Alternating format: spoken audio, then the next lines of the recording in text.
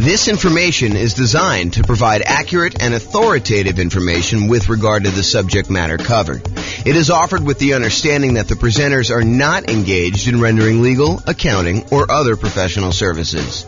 If legal advice or other expert advice is required, the services of a competent professional should be sought. Welcome to the Honolulu Real Estate Investing and Real Estate Financial Planning Podcast.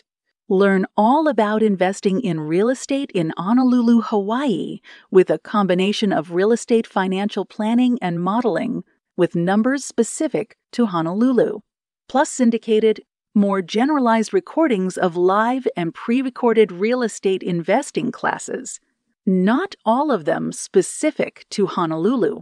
Be sure to stay tuned after the podcast for a message from our sponsors. Well, good morning and welcome, everyone. This is James Orr, and I have what I could argue is the number one question I get from real estate investors that are just getting started.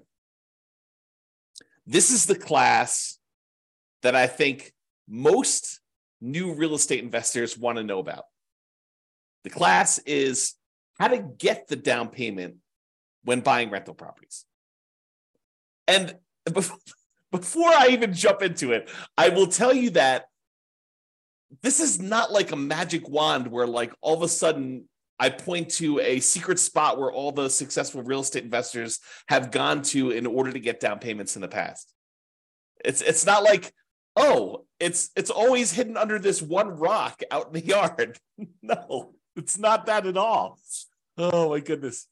There's definitely some, I don't know, typical, more common places to go to. But a lot of times for many real estate investors, it is working. It's getting a job and saving money. And sometimes that means getting a second job or a third job and really putting in the effort. I've got some more creative strategies as well, but that is probably the most common one. And so you'll see it. Okay. So I'm not just talking about down payment either. I think a lot of folks think, oh, it's all about the down payment. Well, it's largely about the down payment, but it also is the total cost to close. So your down payment plus your closing costs, if you're going to buy down the interest rate in the loan, you're doing that, plus all those extra fees you have for when you're buying a property. Like it's the whole thing. In addition to that, plus reserves, because you would be silly. You would be foolish to invest in real estate without having adequate reserves. You're asking for trouble. So it's really not just it's not just about down payment. It's about down payment plus the total cost to close plus reserves. Okay, so it's really those things. And I'll even throw in an additional one. Because our markets have gotten so crazy, interest rates are now pushing 7%. And it is really hard, even with my 88 strategies for improving cash flow. It's still pretty hard to do this, especially when you're putting very little down. If you're going to do some type of like nomad strategy or creative financing strategy or something where you're trying to get in really, really light, it is really difficult in a lot of markets, not every market, but a lot of markets to achieve positive cash flow. So I'll even throw an additional part to this. It's not just about down payment. It's not your total cost to close, which it is, but it's also your reserves. And in some cases, if you really wanted to be a prudent real estate investor, someone who is very likely to see it through the inevitable rough times that you're bound to face. I'm not being negative or pessimistic. It's just like, you got to plan for this. At some point walking down the street, your shoelace is going to come untied. That's just the nature of shoelaces. It's that at some point in time, you're going to have your shoelace come untied. May not be every time you walk, may not be every week, may not be every month, may not be every year. But at some point, you got to expect the unexpected to happen. And you just got to bend down, tie your shoelace, and move forward. Don't bitch and complain about it. It's like, you know this is coming. You know that roofs have leaks. You know that tenants occasionally don't pay rent. You have to evict them. It's like, don't be surprised. These things happen, right? So kind of plan for those. All right. So what I was going to say, though, because I've gotten off on all sorts of tangents already, is it's not just about down payment. It's not just about the total cost to close, which is your closing costs and the down payment. It's not just about reserves. It is also about setting aside money to cover the total amount, the cumulative amount of negative cash flow you are likely to have on the rental property. And you can see this on the world's greatest real estate deal analysis spreadsheet. If you go into the overrides tab, it shows you how much cumulative negative cash flow you have on a rental property that you're considering buying. And what basically is doing is it's saying, look, if rents are where they are right now when you buy the property and rents are going up at whatever number you set in there, most of the time it's set to about 3%, then eventually rents kind of creep up and your other expenses, taxes, insurance, maintenance, all those also creep up as well. But the thing that usually does not creep up is your mortgage payment. And so after a small enough period of time, usually a few years, although it can be longer depending on how bad your negative cash flow situation is. But after a certain period of time, usually rents creep up enough and the expenses on the property, the taxes, the insurance, the maintenance, vacancy, whatever else you have got going on in there, that usually creeps up slower than the amount rent is going up. And eventually your negative cash flow goes away. So if rents are kind of creeping up slowly over time due to inflation, then usually the amount of negative cash flow you have eventually goes to zero. So for example, let's say you bought a property and had negative $200 a month cash flow. And the next year, rents went up by $50. And so the next year, I'm oversimplifying, but next year you only have $150 a month negative cash flow. And then the year after that, rents go up another $50. And that year you have negative $100 a month. And the year after that, rents go up another $50 and you only have $50 negative cash flow. And then the year after that, you have break-even cash flow because rents went up another $50. So you could actually sum up, $200 a month times 12 months, about $2,400.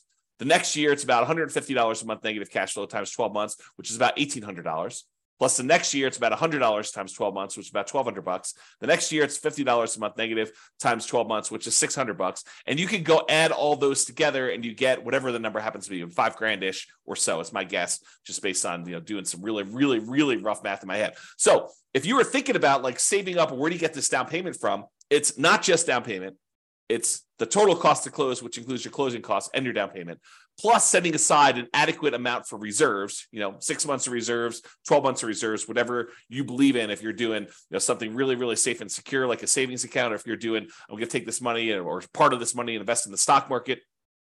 If you're doing 12 months of reserves, like we'll talk about reserves in detail in the reserve section, but really it's that total cost to close plus reserves. Now I'm also telling you, if you really want to be prudent and you do have negative cash flow on your property, might not be the worst idea in the world to also set aside that $5,000 in advance that you could use in order to take the negative cash flow that you have from. And you could argue it's really the negative true cash flow, the negative cash flow you'd have after you take into account the benefits from depreciation, cash flow from depreciation. But I will do an entire class on this topic alone. Not today, because today is all about how do you come up with down payments. So we've covered this in a previous class, but this is really about down payments are really about reducing your need to have a down payment, period, and then also producing the down payment that you need in order to buy rental properties. So there are strategies, and we talked about this in the previous class a couple of days ago, and go watch the video on that, about how to go buy a property where you don't need a down payment at all the nothing down loan programs as an example, or maybe doing some creative financing stuff where you don't need as much down payment. So really there are strategies to reduce your need for down payment, which is not what we're covering today. We covered that previously. And then all the strategies for producing the down payment, which is what we plan on covering right now. And as a reminder, we've been focusing in on this down payment thing because that's the class topic, but you still need to have good credit. You still need to have good income. You still need to have low or no other debt to support the loans, with very few exceptions. So realize while we're talking about strategies to reduce your down payment in the previous class and strategies to produce a down payment, those are really only part of the overall equation for you being able to get the loan. You need good credit, you need good income, you need low or no other income, no other debt in order to support the loans, with very few exceptions. The exceptions are things like creative financing and stuff. All right. So any simpleton, any fool could find a reason why, that strategy won't work for me. I'm going to go through a list. I don't know, it's probably about 10 different strategies for coming up with down payment. And you're like, that's silly. I can't do that. I don't live in a city where that's even possible, or I don't have the ability to do that, or I'm already working 60 hours a week, or, input whatever reason, your excuse for not doing the things that I'm going to suggest you're doing. Any fool Any simpleton can come up with a reason why that will not work for you. But it is a sign of your intelligence. It's a sign of your grit, of your resourcefulness, of your resolve to get it done no matter what comes up, to figure out a way to make the suggestions I am giving to you apply to your very specific situation. To take the general idea and say, well, that's not exactly my situation, but I could sort of look at my whatever it is like that, and I could make that work, and I could use that as a way to get some or all of my down payment. Okay. With that being said, here's the list. And this is the whole list, but I've got slides for the overwhelming majority of these. And in my opinion, these are in the order of the worst. Do not use this sort of strategy to the best, which is sort of like probably my favorite. And you could argue, this one's probably a little bit higher than this one in certain situations, or this one's a little higher than this one.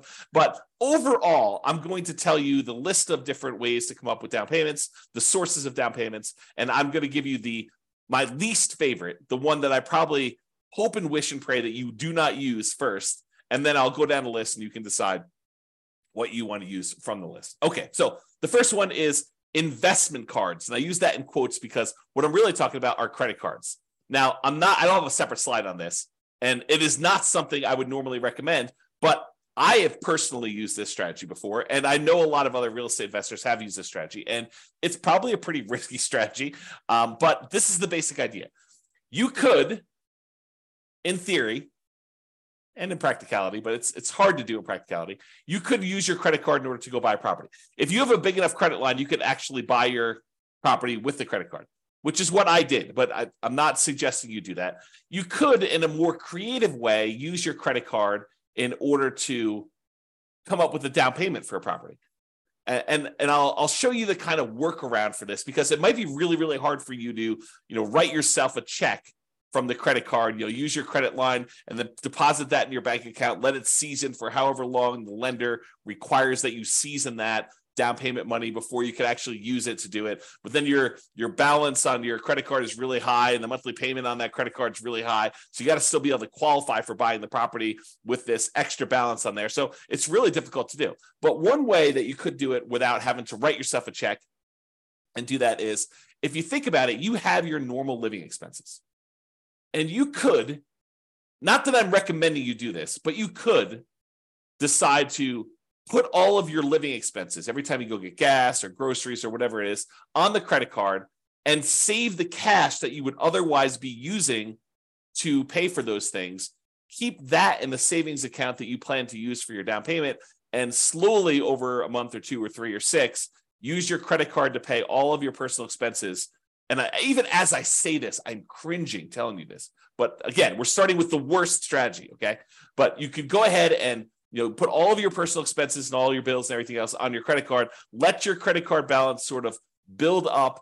Let your savings of the money that you would otherwise normally spend on all this other stuff kind of build up, and then use that savings account money in order to put a down payment on a property in order to do that.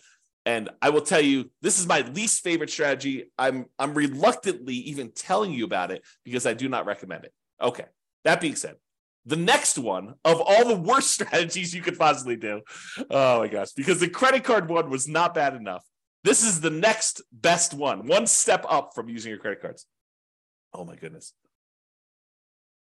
The next step up from using your credit cards is, if you have other rental properties and the tenants have given you security deposits, and in your state or your city, because there are probably laws for both, you are allowed to do this, because in some you are not allowed to do this. I'll give you an example here when we get to the slide.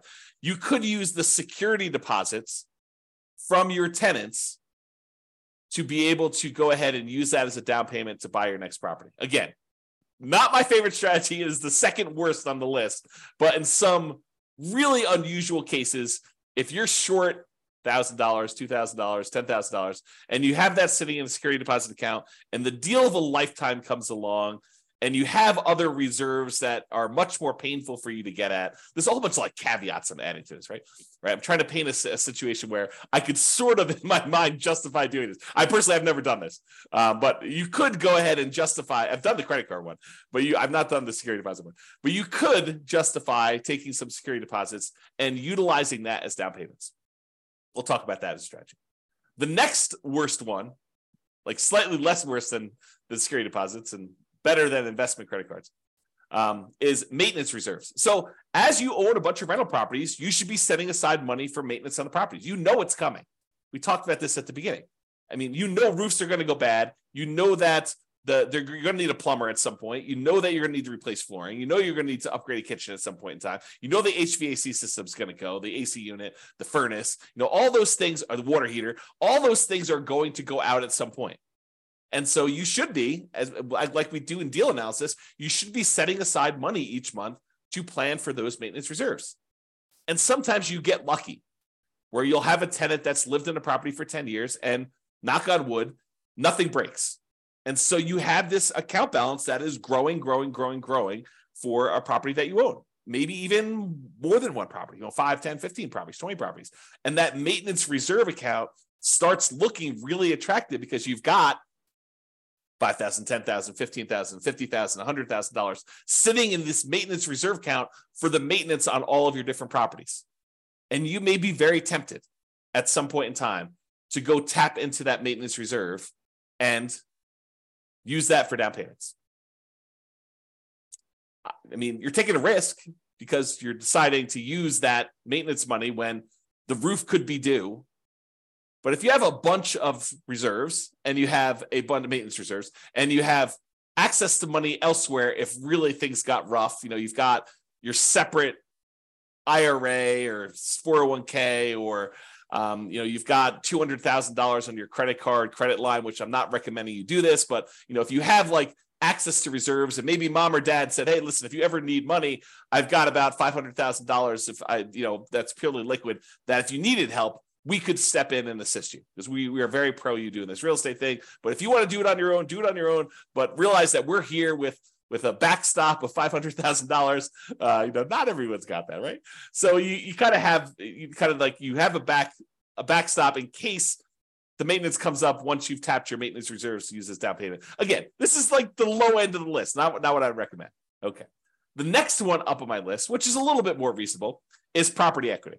Tapping existing properties that you have, use equity in order to buy properties. And, people are like, why is that so low on your list? I mean, it's right above maintenance reserves.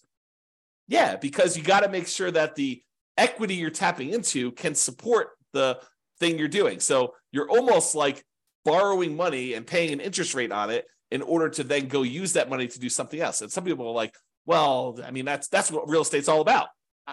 Maybe. Yeah, I'm not so sure, but we can definitely debate that another day. So I'll go into using property equity to do that. The next one is depreciation. The government gives you a tax benefit of owning a rental property. And so I think you could use the depreciation benefit, the money you're getting from depreciating your other properties, to invest in down payments in future properties. And we'll talk a little bit about that. The next one on the list, and they're getting progressively better, right? You'll notice me hedging myself less as I tell you about these because they seem legit as opposed to let me go buy a house and put it on my credit card. It seems a little bit crazy, right? Okay. The next one is retirement account. So if you have access to money in your retirement account, maybe you go and use that money. The next one on the list is family members. We'll talk a little bit about legacy nomad, but accessing money from family members might be a good source of money for investing. Sell stuff you don't want or need. Seems pretty straightforward. Some of these are like master of the obvious, right? Like the ones that I would not normally recommend, those are like the creative ones. I'm like, there's a reason why this is a little bit creative, and you may not have heard it before because we don't usually recommend doing this, But the stuff that's like very like plain vanilla, mainstream, you've heard these before, master of the obvious sort of stuff. Those are the ones that you've heard before because they're the ones that get recommended you know about. And then, as if master of the obvious wasn't a good enough kind of thing for sell stuff you don't need or want, saving money. That's the next one on the list. From a regular job, part-time job, extra job, or business to fund your retirement or build your fortune, which we'll talk about in detail. And I might have some interesting new math to relay to you about that. The next one on the list is partnering, finding a partner who does have the rest of the down payment or all of the down payment in order for you to do that. And then I have rents, including rent from house hacking as a source of down payments for future rental properties. And then my favorite on the list, which is lease option fees.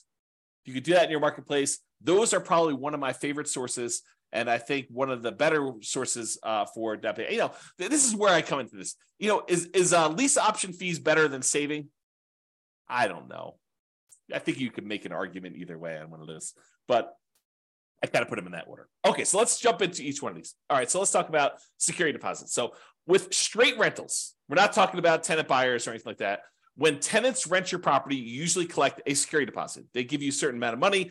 In most markets, in normal times, we would set that money aside and hold it for them, that if they turn the property in worse condition or they don't pay their rent or something like that, we could then use that security deposit to make ourselves whole for the things that they were unable to fix. Or, kind of like if they ditch out on us, they disappear, then we will have some money to kind of to be secure, to be made whole for doing that. Okay. These are not tenant buyer option fees. We'll talk about using lease options later. And with lease options, a lot of times the tenant buyer, a tenant who's also going to be buying the property later using an option or a purchase contract, a lot of times they will give us an option fee, non-refundable option fee in most cases, and that money we could use. So we're not talking about that. We're talking about security deposits. They're different. Okay. But as far as security deposits go, in some states, you are unable to touch this money. It must be held in a trust account. So for example, in Colorado, you do not need to hold this money in a separate trust or escrow account if you are not a real estate licensee. If you do not have a real estate brokerage license, you do not need to hold it in a separate trust account. So it's a little bit flexible there if you wanted to tap into it. You do need to find out what the laws are in your own marketplace. Check with your attorney, find out for the laws in your marketplace, because in your marketplace, they may require that you do it. Like, for example, here in Colorado, if you have a real estate license, you must use a trust account. You cannot keep this money in just a regular bank account. You must keep it in a special trust account, not just a bank account that you've designated as a trust account. It's a special type of account that you get from the bank called a trust account, even for your own rental properties, even if you only have one rental property and you're not managing it. So you must, if you are a licensee in Colorado, must use a trust account, even for your own rentals. And even if it's only one rental, and if you're managing other people's rentals, you definitely need to use trust account. And honestly, if you're collecting any type of upfront money in any other business and you happen to have a real estate license in Colorado, you are supposed to keep that money in a trust account. So if you are a contractor and you're doing any type of contractor work and someone gives you money for buying materials or whatever else you're doing, you're supposed to actually keep that money in a trust account, because your license actually requires that you do, even if it's not for your real estate business. And this may be brand new information to some people out there who are doing fix and flips or contractor work on the side, or, they kind of got that and they happen to get their real estate license so that they can get, the real estate commissions or do deals a little bit cheaper or whatever, or access to the MLS so they can go look at properties. If you happen to have a real estate license, you're supposed to keep all that in there. So go talk to your attorney and verify that for you. Okay. So you could use these security deposits that the tenant gives you temporarily for down payments. In theory, if you think about this, and these rules vary a little bit market to market, but in Colorado, I'm pretty sure you have to return the security deposit within 60 days. I don't do my own property management. So if you're wondering, why doesn't James know this? I don't do my own property management. I hire a company to do it. But my understanding is that you need to return the security deposit within 60 days. So if you think about it, the tenant gives you 60 days notice, 60 days before their lease expires, that they're not planning on renewing their lease. So you start marketing the property 60 days before their lease expires. Ideally, you find a tenant to replace them in the 60-day period before their lease expires, that they will then, the new tenant will then go into the property, within a day or two of them actually exiting the property on their lease. Okay. So in theory, the new tenant should give you a security deposit before the old tenant even leaves.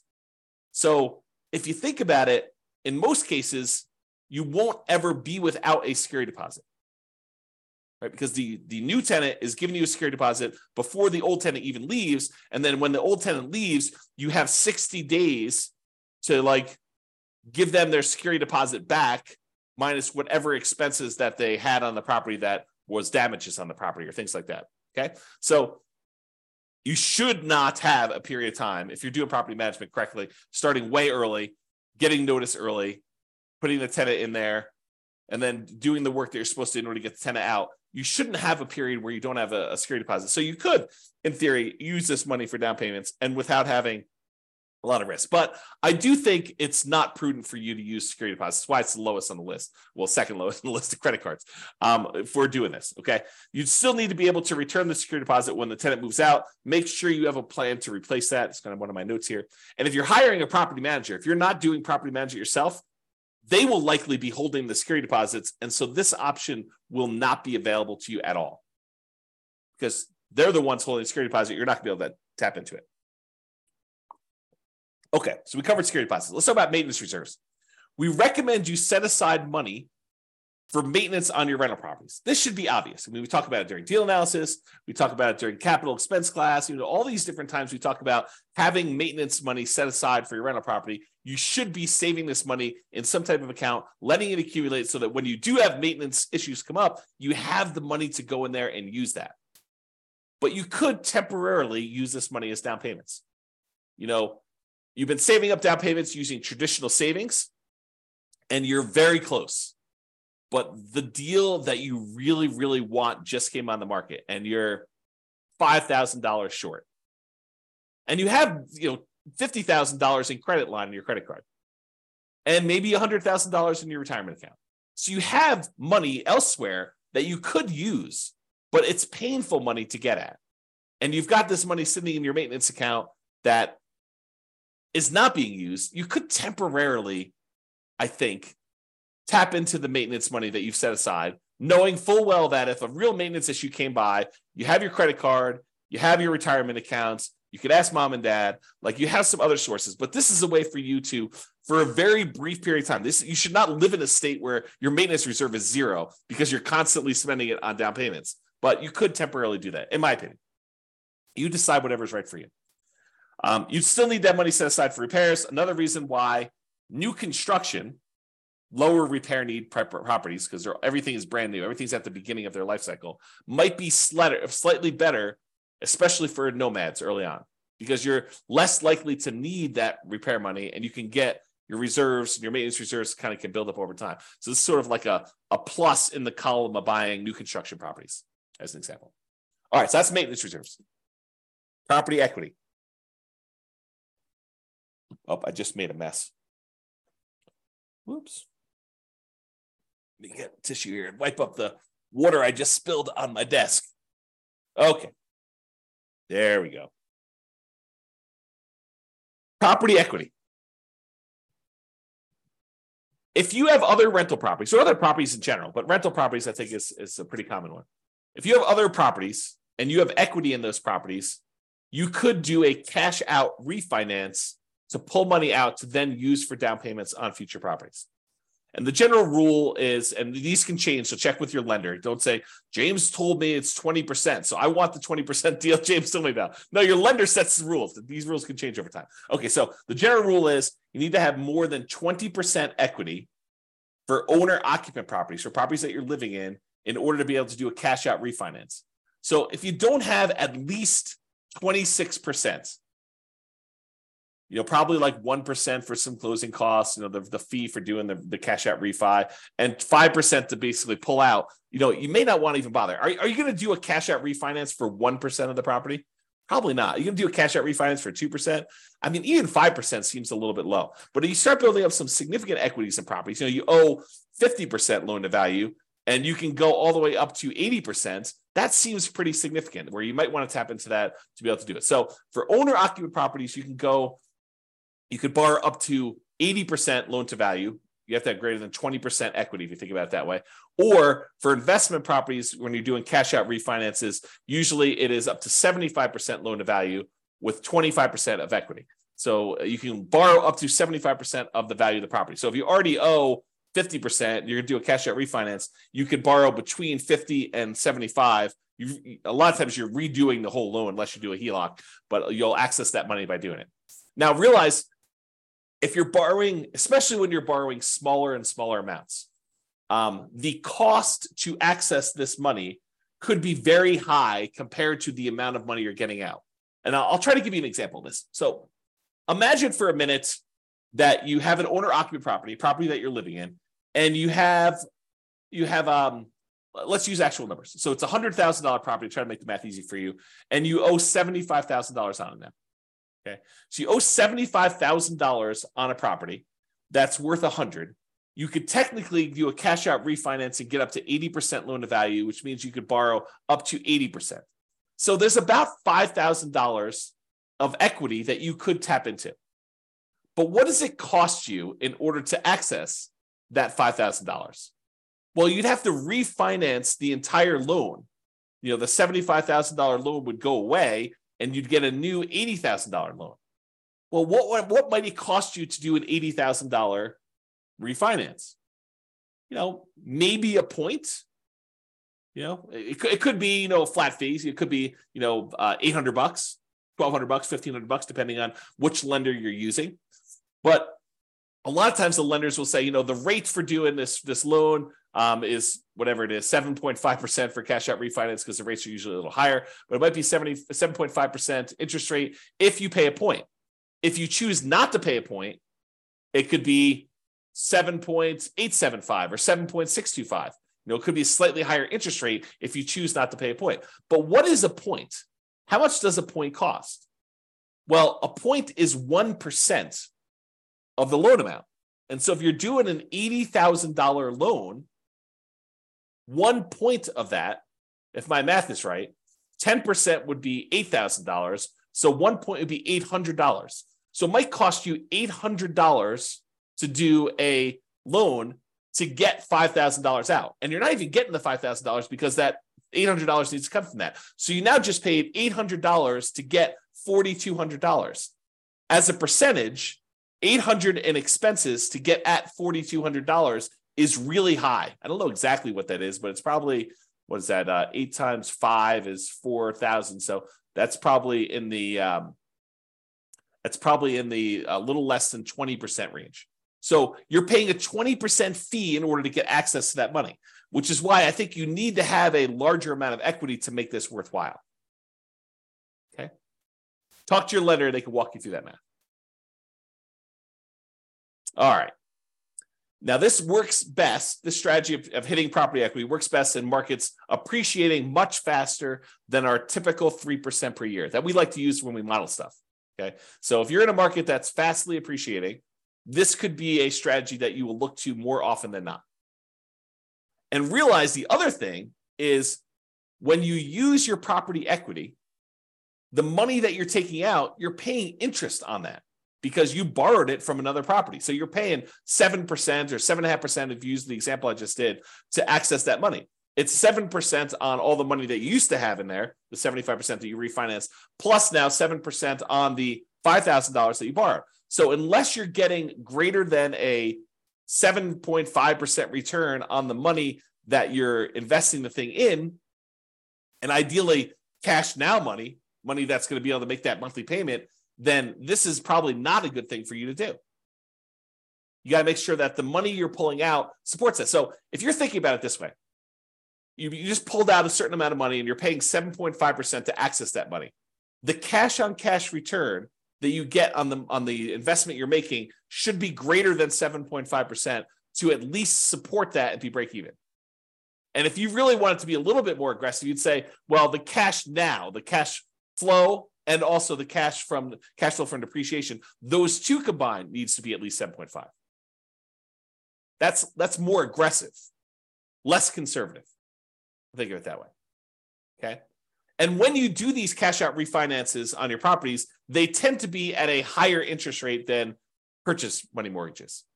They tend to penalize you a little tiny bit on the interest rate when you do cash out refinances. So it tends to be a little bit higher. So if you actually had a really good loan because you bought the property a couple of years ago, let's say you have 75% loan to value and it was at 4%.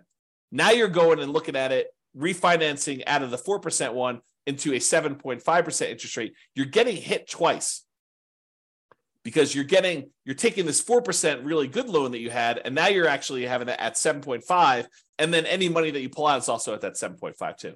So you're getting rid of a good loan in order to get access to a little bit of money, and that money is at a higher interest rate too. Now, you could do something where you tap into it with a home equity line of credit, and they do some of these on investment properties. So you could leave the lower amount in there, the 75% that we had.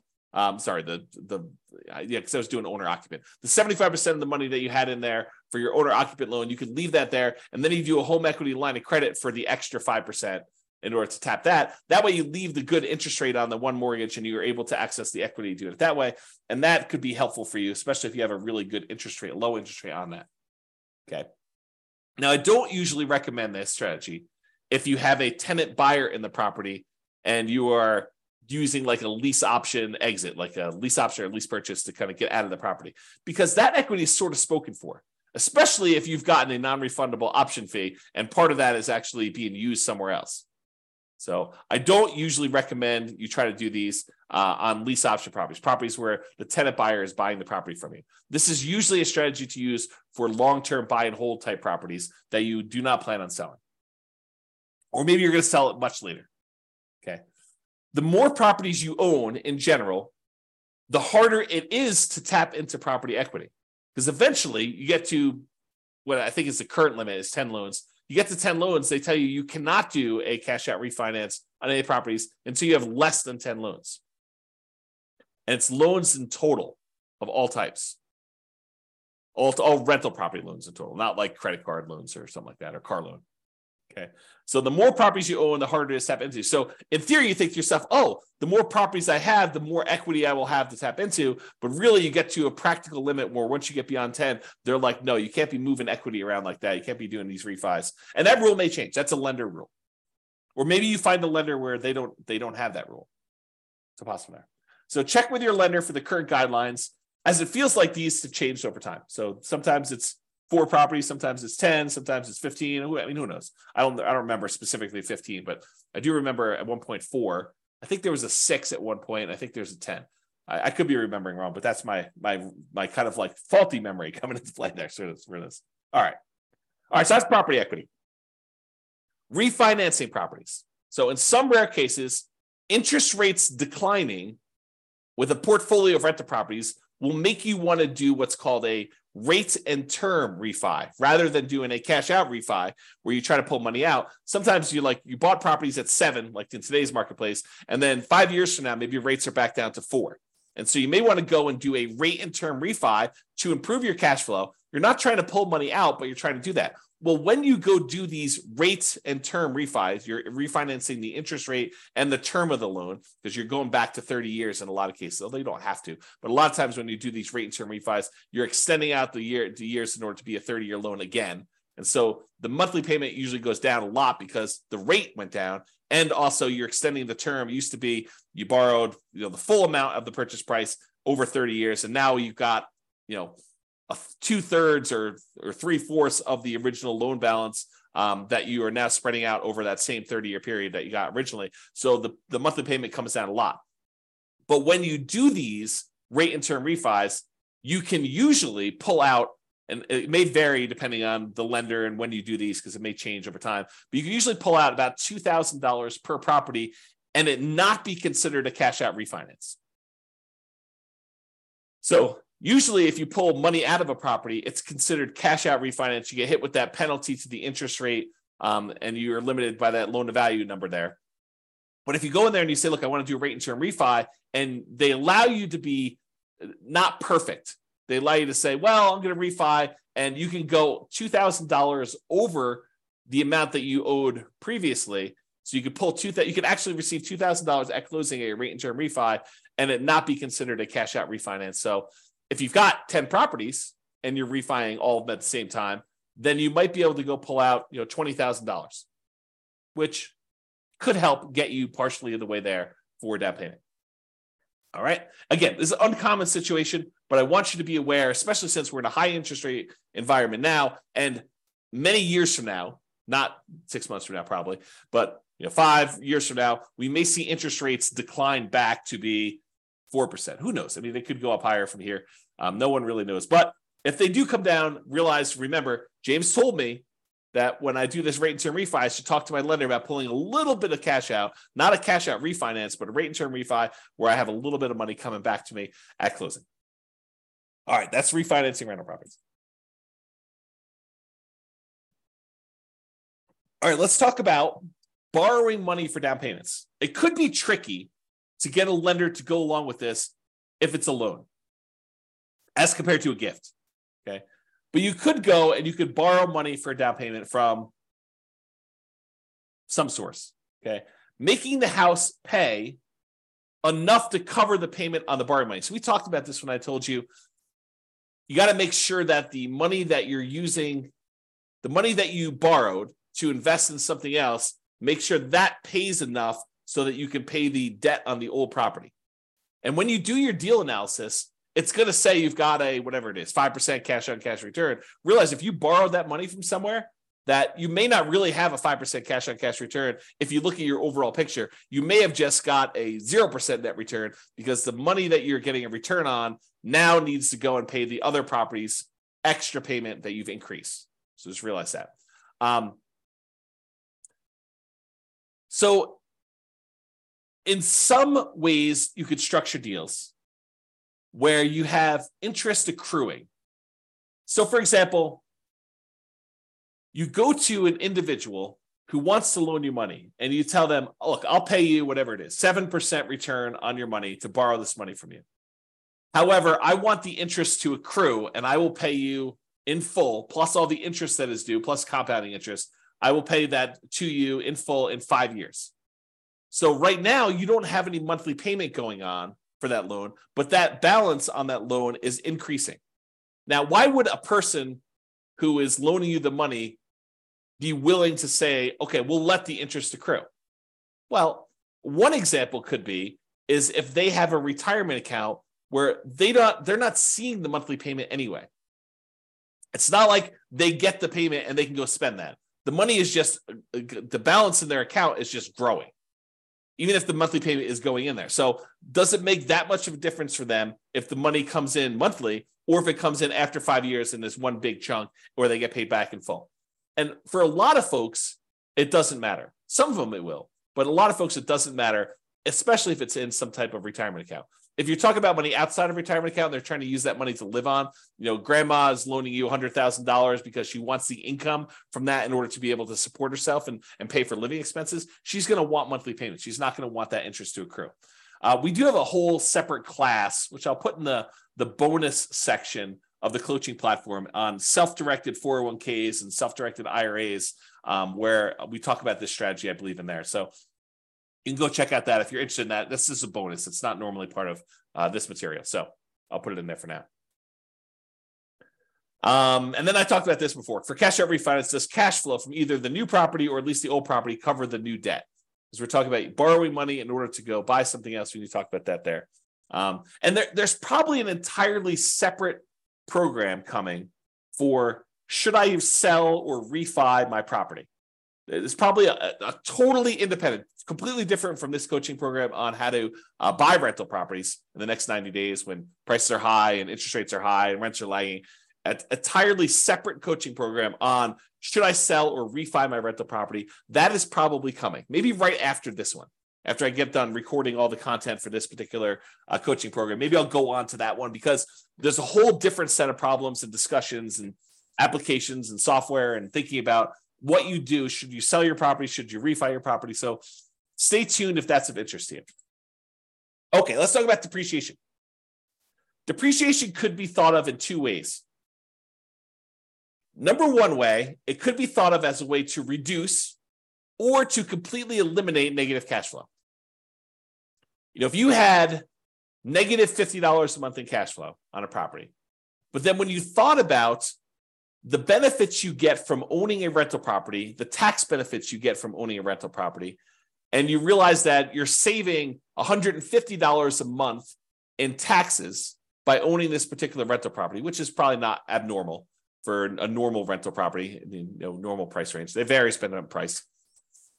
But if you think about it, you're getting $150 benefit back in your taxes that if you wanted to, you could go down to your job and say, hey, change my exemptions so that you're taking less out of my paycheck, because at the end of the year, I know I'm getting this amount back on my tax return because I'm getting this depreciation benefit on my rental properties. They would then go and adjust your exemptions, which means that they would take less out of your taxes at work, which means that you'd get more from your paychecks, whatever that is, weekly or biweekly or monthly, which means that you would actually see cash flow, improved money in your bank account by not having to pay those taxes each pay period. So what you thought was a negative $50 a month by owning the rental property, when you combine that negative $50 a month from the cash flow portion of it with an extra $150 positive from the cash flow from depreciation, now you're net together positive $100 a month. When you combine cash flow and the cash flow from depreciation, we call that true cash flow because it takes into account the tax benefits as well. And with that, you are positive 100. So depreciation could reduce, in this case, or completely eliminate negative cash flow. If you had $150 a month of negative cash flow and you got $150 in cash flow from depreciation, those offset. That is now completely eliminated. If you have $300 a month in negative cash flow and you have $150 in cash flow from depreciation, well, it offsets 150 of that 300 and you're left with still $150 negative, so you've reduced it. Okay, this tends to be how I usually talk about it for deal analysis, especially for nomads. And when you're living in the property as an owner-occupant, you do not get depreciation. Depreciation is only on rental properties, but when you convert a property that you are living into an investment property, then you get to take depreciation on that, and that starts. So it doesn't count while you're living in the property, unless you've got roommates. Your roommates are paying you, and then go talk to your tax advisor about how you can offset some of that with depreciation, not all of it. But this tends to be how I discuss this when I talk about deal analysis, especially for nomads. However, it could be a totally different strategy. You could think of this in a totally different way. Instead of taking that $150 a month you are getting from cash flow from depreciation, you could say, hey, I'm not thinking of that as offsetting or improving on my cash flow. What I'm thinking about that is at the end of the year, I'm going to get $150 times 12 months or $1,800 if my math is right. I'm going to get $1,800 at the end of the year, which I could think of as forced savings toward my down payment on my next property. Right? Instead of thinking of it as monthly to offset cash flow, improve cash flow, you could actually think of it as a forced savings account, which at the end of the year, you get that amount back that you can then use to do down payment. So if you've got 5 rentals and you're getting $1,800 per rental to do that, if my math is right, that's like $9,000. So you can think of that as getting $9,000 back at the end of the year that you could then use as down payments to purchase something else. Okay. So yeah, think about it that way. So if you're like the type of person who has a hard time saving money, first of all, that's a skill you should work on. But if you're still working on that skill and you're not quite there yet, this could be a strategy to help you save money in a forced way. You could use it as at the end of the year, I collect this big chunk of depreciation as a rebate on your taxes rather than the cash flow monthly to do that. Okay. All right. I think I covered this already. You don't get depreciation on a property unless it is a rental property. You cannot do this on your owner occupant. And I did talk to your tax advisor if you're getting roommates while you're living in a property. Oh, I will make one other note here because it is time sensitive.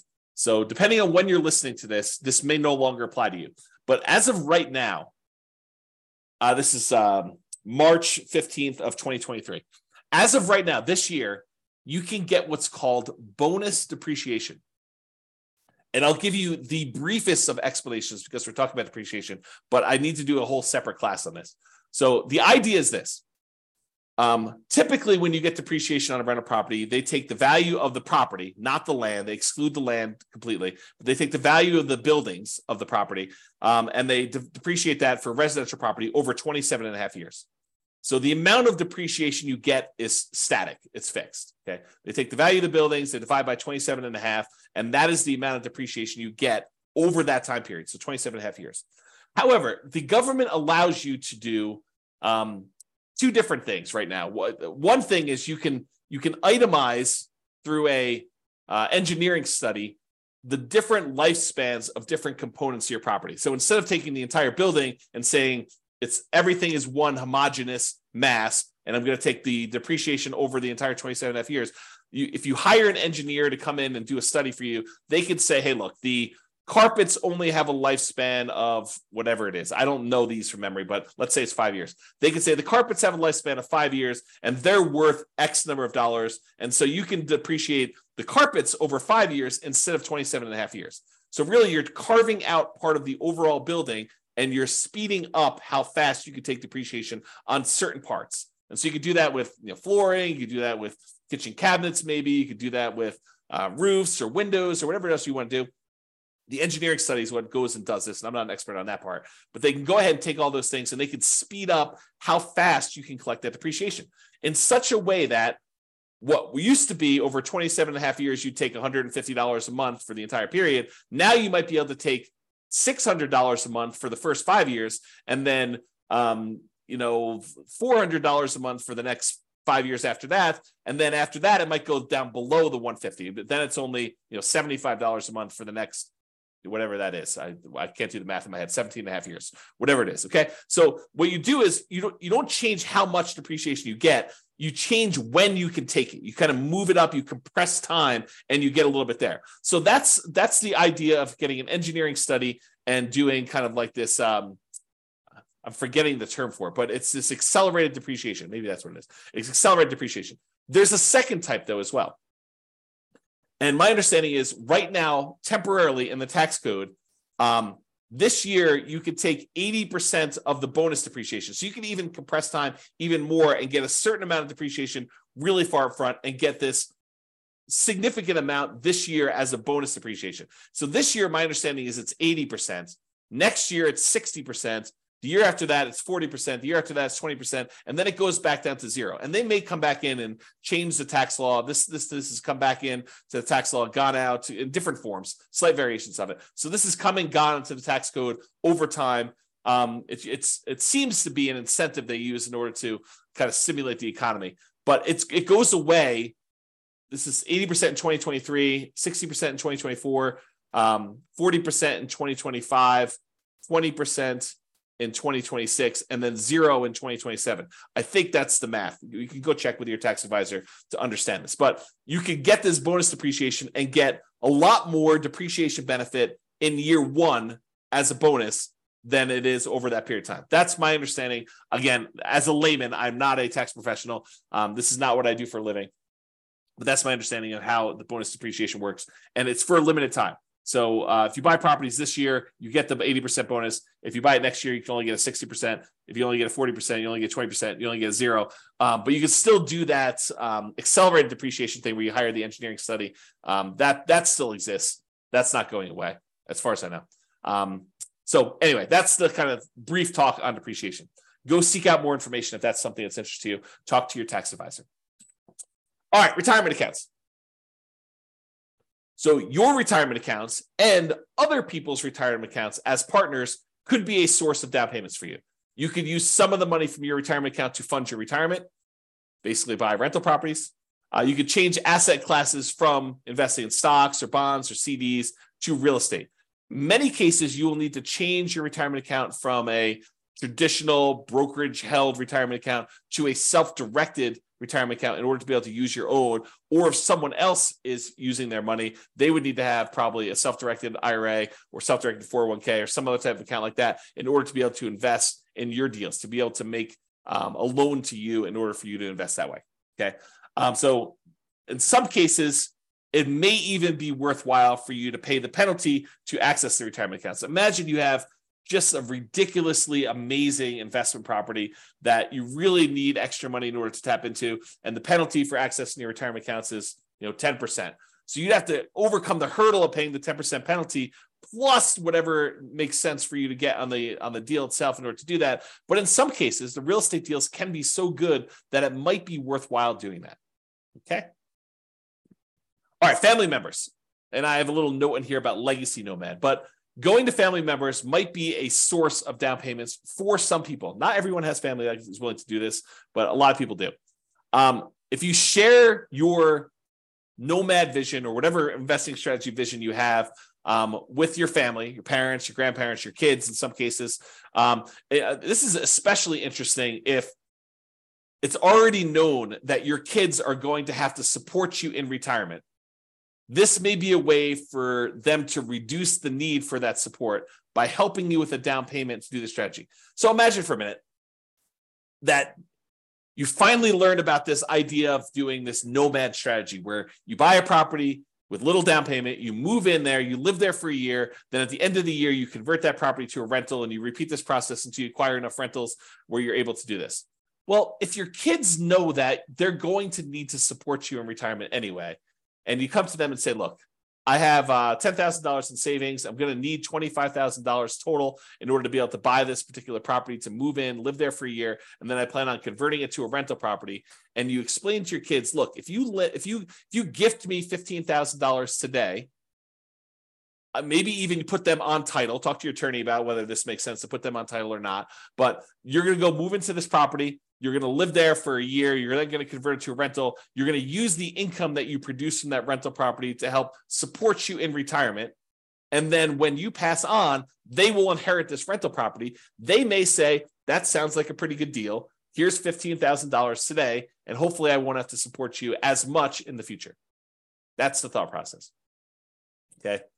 So if you're going to go and ask your family for this stuff, I'm going to read you a quote, which I think would make a difference in how you approach them and how you think about this. So here's the quote from William Hutchison Murray.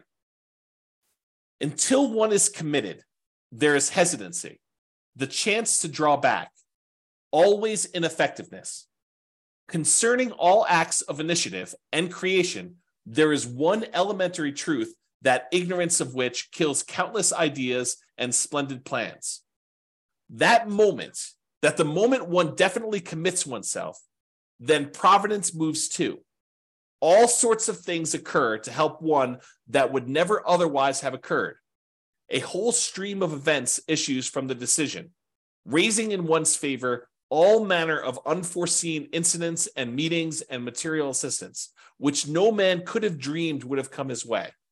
Whatever you can do or dream you can do, begin it. Boldness has genius, power, and magic in it. Begin it now. So that's the end of the quote. So in general, I think it's better if you're planning on going to Thanksgiving dinner and to talk to your family about this idea of maybe you might be willing to help me with my down payments or get involved in this real estate investing thing. If you don't show up unprepared, having done zero work, if you've been doing stuff for 6 months before Thanksgiving dinner, going to see properties, saving money yourself, improving on your credit, learning how to manage properties, learning about the strategy, doing all the things that you are supposed to do as if they are going to say yes at the Thanksgiving table, even if they say no. But you doing the work, if you take action, if you commit and you do the things that you know you're supposed to do, I think someone who sees that you've been putting in effort for 6 months and doing all this work and doing the things that you're supposed to do at like a really high level, not half-assing it, but like you've really put in the stuff and you're really committed to doing this, I think there's a improved chance that they will go along with it. Okay. In general, it's better for you to contribute part of the down payment and ask for help making up the difference than it is for you to ask for the whole thing. In other words, don't ask your family for 100% of the down payment. You should be saving and saying, look, my savings rate right now, I've increased it. It's now at $200 a month or $2,000 a month or whatever makes sense for you. And so it'll take me this number of months. But if you're willing to help, we could speed this thing up and I can get going right away. Speed is going to help us have improved results. Whatever you need to do. Show them you're committed. Share with them what you have done and ask them if they'd be willing to help you make up the difference if you need some help. Demonstrate the part-time job, the education, the research, the effort, all the things that you're doing in order to get yourself there. And you are planning on doing this whether they help or not. Then see if they help. That's a better approach, in my opinion. All right. Continuing on with our list. Sell stuff. Use a garage sale, a yard sale, Facebook Marketplace, Craigslist. Get rid of the stuff that you don't need. Get money for it. Use that money in order to fund the purchases of your rental properties or whatever you're doing. An added benefit, especially if you're doing nomad, is any stuff you sell you don't need to move. So if you're planning on moving and doing Nomad a bunch of times, become lean. Sell the stuff you do not need. You don't need to have that stuff hanging around where you have to move it every time. Go read some books on minimalism or essentialism or whatever the topic is that allows you to sell your stuff and kind of have a light spirit. Okay. All right. Working part-time in your fortune. So there's a great quote from Jim Rohn, and there's a great video about this, but he talks about this. And here's the quote from him. I'm working full-time on my job and part-time on my fortune because profits lead to fortune. And so Jim talks about this idea of, he works his job during the day, and then in the after hours, he works part-time on building his fortune, building his business. So you could work your regular job, support yourself, take as much of that job income as you can to kind of go towards savings. But let's say you live off of all of the job income, but then get a part-time job that allows you to work on your fortune, where you're trying to buy back your time so that you do not have to work at your job for as long. You're using this in order to invest in your financial independence. So for your first, let's say you're in a marketplace where it's a $500,000 purchase price for a home. So for your first $500,000 home, you need about $25,000, really rough math, with a 5% down payment. That's about what you need in order to buy that rental property. So if you work 20 extra hours per week for 50 weeks a year, you would earn $25,000 in 1 year if you earn $25 per hour, or 2 years if you earn $12.50 per hour. So you could go get a job on selling stuff on eBay or selling stuff on Amazon, like Fulfillment by Amazon FBA business, or driving for Uber, driving for Lyft, fast food delivery, or some type of Grubhub or Uber Eats or whatever the equivalent is these days, or work at a fast food restaurant, or work at Walmart, or work at any of these other types of places. I think it is relatively easy to find a $12.50 per hour job. Heck, I think my burrito place is hiring at $16 an hour now. Like the burrito, the Qdoba burrito place that I eat at lunch at, I'm pretty sure they're hiring at $16 an hour locally for me. So $12.50 should be a relatively low bar. And with some tips, if you're willing to do like fast food or drive and do like Uber Eats or something like that, I bet you can get pretty close to $25 an hour. So if you're willing to work 20 extra hours a week towards your fortune, imagine driving for Uber Eats. You listen to real estate investing podcast episodes, right? Doing this, so you're learning and you're working and these extra hours, and you're putting in the extra time in order to provide better for your family and for yourself, and to become financially independent early and not have to work your job that maybe you love or maybe you hate for quite as long. If you work this 20 hours a week for 50 weeks a year to earn $25,000 in 1 year, you might be able to do it if you're earning $25 an hour. In 2 years, if you're earning $12.50 an hour. So it doesn't seem unreasonable. Or instead of doing 5% down, if you do 3% down, you'd only need $15,000 for your first home. If you work 20 hours a week at $15 an hour, you need to work 50 weeks to jumpstart your fortune. Okay, so about a year to do that if you're doing 3% down. Or maybe you're willing to go buy your first property as a nomad or house hacker in a rural area around where you live, and you just convert this extra labor to commute time. Maybe you need to commute a little bit longer, but you're willing to do that so you can get a nothing down USDA loan, as an example. Different strategies. Once you have your first house, you could use that house to fund future down payments, or you could continue to work part-time building your fortune. So you don't even need to do this for the entire time. If you do, it's great. I mean, it helps you get there. But you could, as a totally different strategy, which we'll cover, you could decide to have the house, the first house you buy, contribute toward building your fortune. You could use that house as the source of future down payments, which I'll talk about. Okay. So would you be willing to work 15 to 20 hours a week on your fortune if you knew your part-time business would make more than your job income within a few years? It's a question you need to ask yourself. It's different for everybody. I used to include this chart in a class. I think it's in the class I used to teach when I used to talk about the Fixer Upper Nomad class. But I had this chart where I figured out how much you were making for each rental property that you bought. And it varies a little bit market to market, but basically in most markets, it's about a little earlier, a little less earlier, a little bit more later, but on average over an entire life holding this rental property, it usually works out to be about $30,000 per year per property that you make. And a lot of folks, when they want to do fix and flips, a lot of them have this threshold where they say, I want to make $30,000 per flip. Some people are willing to make a lot less. Some people want to make a lot more. But I think I hear a number a lot, $30,000 per flip, as a reasonable number. So if you think about this, if you do a fix and flip and you're making $30,000, that's like trading dollars for hours. You're doing labor in order to make that $30,000. Where you go buy a rental property, you make $30,000 per year per rental you own. Just by owning the rental property, from appreciation and debt pay down and cash flow from depreciation, the overall return you're making is in excess of $30,000 over the life of that loan, life of that property. Okay, so if you think about that, you'd rather own 5, 10 rental properties where you're each making $30,000 a year than to have to do the labor of fixing and flipping every single year in order to earn each one $30,000. Okay.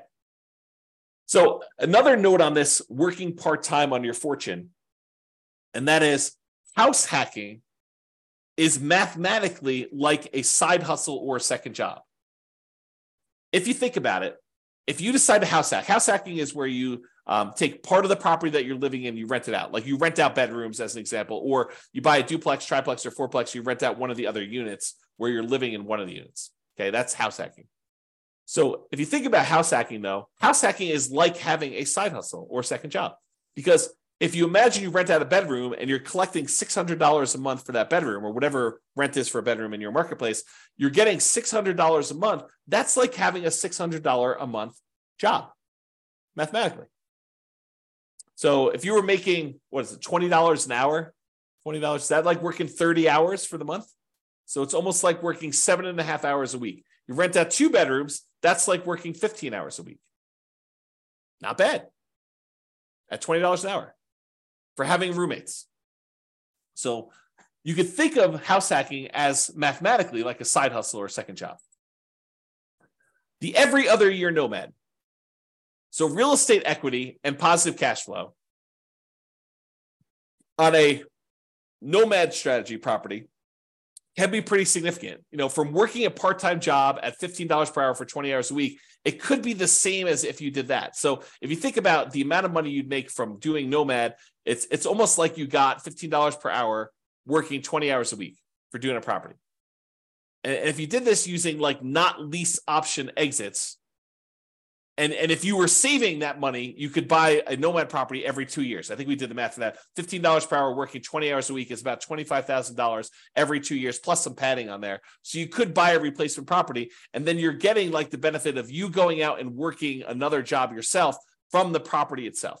So you buy a property, it's like you doing that for the first year, manual labor. You do it again for the next 2 years in order to acquire the next property, but then it's almost as if 2 of you are working in parallel. And then when you do the third one, it's like 3 of you working in parallel. 1 of you do a manual labor, and then the 2 rental properties doing that. So you probably need to work your regular job in order to qualify for your loans and to pay your living expenses, but this money accumulates over time, and this part-time job is money you can invest in your fortune over time.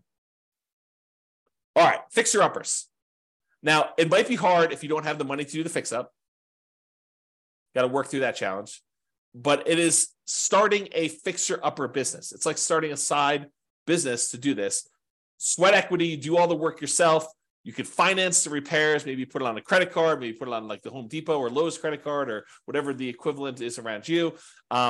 You could do either a traditional sale where you sell it and get it out right away, or maybe you do a lease option exit where you put a tenant buyer in the property, rent it out for a period of time, and then they buy it from you. You could use the profits from this as additional down payments, and then you could minimize your down payment by using hard money or private money or rehab loans, or doing nomad to move into the property while you do the fix-up.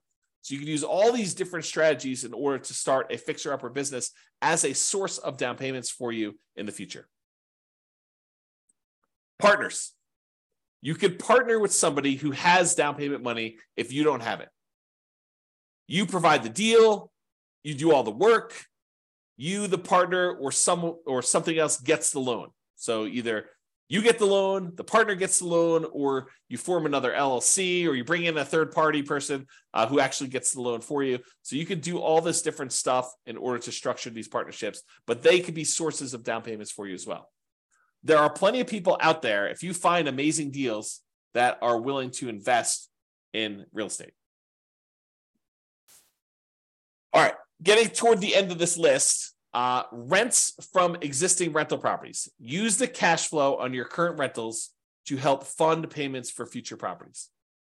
House hacking and getting roommates to help offset your current housing expenses can also be the source of down payments for this. So remember, house hacking is mathematically like getting a side hustle or an additional job. You just use the money from anything you're house hacking with in your current property you're living in, plus any of the rents you've got coming in from any of your rental properties that contributes, raises your savings rate so that you can end up acquiring properties faster and faster over time. If you've seen me do a lot of this analysis, you'll notice a lot of times saving for the first property is the longest period of time. Then once you get that first property, the period to save for the next one tends to get sped up a little bit because you've got extra income coming in from this rental property to help offset that. All right, lease option fees. So this is like the pinnacle. This is the one that I think is probably the best. And I think we've hinted at this a little bit throughout today, but basically if you find a person who wants to rent the property from you, but then the ability to buy it from you at some point in the future, what we might call a tenant buyer. Usually we would call this generically like a rent to own program, where someone is renting the property with the intention of buying it from you at some point in the future. Maybe you structure that as a lease with an option for them to buy it, or what we'd call a lease option, or maybe you want to structure it as a lease with a purchase contract for them to purchase the property, which we'd call a lease purchase. But the idea is that you find a tenant buyer, a tenant who's going to become the buyer from you, to put into the property, who lives there for 6 months, a year, 2 years, 3 years, 5 years, whatever time period it takes in order for them to be able to qualify and buy the property. You could structure these in such a way that they give you a non-refundable option fee, and it's completely negotiable. It could be refundable, but in most cases, it's a non-refundable option fee for them to be able to buy the property. And it's also very negotiable as to how this applies, but in most cases, we would apply whatever option fee they give us toward them purchasing the property. So you're taking some money from them that counts as their down payments when they go to buy the property, and then they're moving in, they're living in the property as a renter for a year or 2 or 3, and then at some point in the future, they go get a traditional loan from a lender, and they buy the property with traditional financing, they cash you out, they are now the owner. The amount of money they gave you as an option fee, it does apply to their purchase. You just got some of your profit up front early on, and then they're able to buy the property. You get the rest of your profit when they close. Okay. So if you think about this, if you're doing the nomad strategy or you're house hacking and you're trying to buy a property, trying to go buy, your next property, and they're requiring you put up 5% down.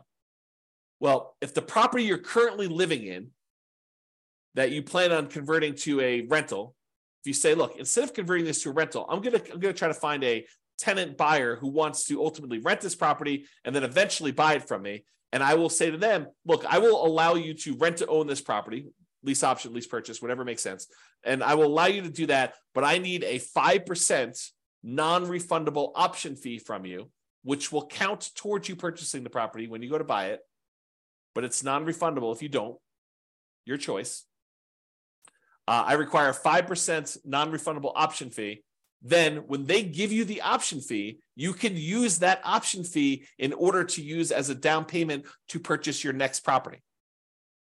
So the option fee you received from the tenant buyer is the same money that you use as a down payment to purchase your next property. So basically, the previous house is funding the purchase of the next house. Does that make sense? Okay. So we have an entire class on this, and I wrote a book on this subject. The strategy is called, the class title and the subsequent book title is How to Acquire a Multi-Million-Dollar Real Estate Portfolio Starting with Just $3,000. And the idea was you buy a house with nothing down or 1% down, but you could do like a USDA house where you buy some property with nothing down. Then you live there for a year. Then you find a tenant buyer who wants to lease option or lease purchase that property, and they give you 5% down. as an option fee. You take that 5% down, you use that to buy your next property. Now you have a tenant buyer in this one. Then you live in the property with the 5% down from the option fee for the next year. Then you convert that one to another tenant buyer. They give you another 5% down, different tenant buyer gives you another 5% down. And then you repeat this process until you acquire a portfolio of rental properties. At some point, the tenant buyer who was in one of the earlier properties is going to cash you out. They're going to buy the property. And at that point, you usually make another profit. You make more than the 5% they gave you down. And you're making a little bit of cash flow in the meantime on the rental properties. But then that big chunk of money you use, you can then use that to help offset the down payments you need on future properties. And eventually you get to the point where enough of these are popping and you've got enough extra money where you can then start buying, in addition to the ones that you're nomading into with 5% down using the option fees, you could buy additional 20% down or 25% down rentals at the same time. Because eventually some of these previous properties, the tenant buyer decides to buy the property from you and they do that. So there's an entire class on that. I'll put it in the bonus section. I think that's where I put it for you to go watch and to learn more about that particular strategy. If you can't find it, drop me an email. Okay. But that's the basic idea is you use lease option fees in order to source the down payments. Now you say to me, James, I can't get a tenant buyer to give me 5% down. Okay. So maybe you need to save up 1% and get 4% from them. Well, I can't get them to give me any more than 3%. Okay. You need to do the work to save up the 2% and then get the tenant buyer when they can give you 3% and that'll supplement it. So you can't get the full 5%, then work around it. Do something else to provide part of the down payment yourself. In some cases, you're going to get more than you need. You're going to get 6%, 7%. It depends. Or hold out until you get 5%. If they're like if the person who comes to you says, look, I only have $5,000. Okay, you're not qualified to buy this house. You don't have to, the first person that comes along does not need to be the one that you do this with. You might need to market your property for a month or 2 months or 3 months or 6 months or wherever long it takes in order to find someone who has the amount of money that you can use in order to buy the next property. Okay, so just realize that might work that way, which leads me to my next thing, which is my second to last slide. You may need to combine several strategies. You decide to do a 15% down non-owner occupant loan, an investment type loan. Maybe you're able to find a tenant buyer with 5% down. Maybe you're able to partner with your realtor to get 3 to 5% down from them to kind of get them to contribute. And maybe you need to save up 5 to 8% down yourself for part-time work. So you don't need to do all of it from one source. You don't need to sell enough stuff to get 15% down. You don't need to work a job where you do 15% down all yourself. Some of these things can kind of be combined into multiple strategies. All right. In conclusion, so this is the class, right? This is the one where I get the most questions about, how do I come up with down payments to my rental properties? This is it. This is all the stuff. It's not really just about down payment, though. It's really total cost to close, your closing costs, the down payment, any reserves, any kind of escrows you need to have, and your own personal reserves if you're buying rental properties for being a prudent investor. 6 months of reserves, 12 months of reserves, depending on what you're doing. Plus, we talked a little bit earlier about this idea of any cumulative negative cash flow if you happen to be in a market where you're doing that.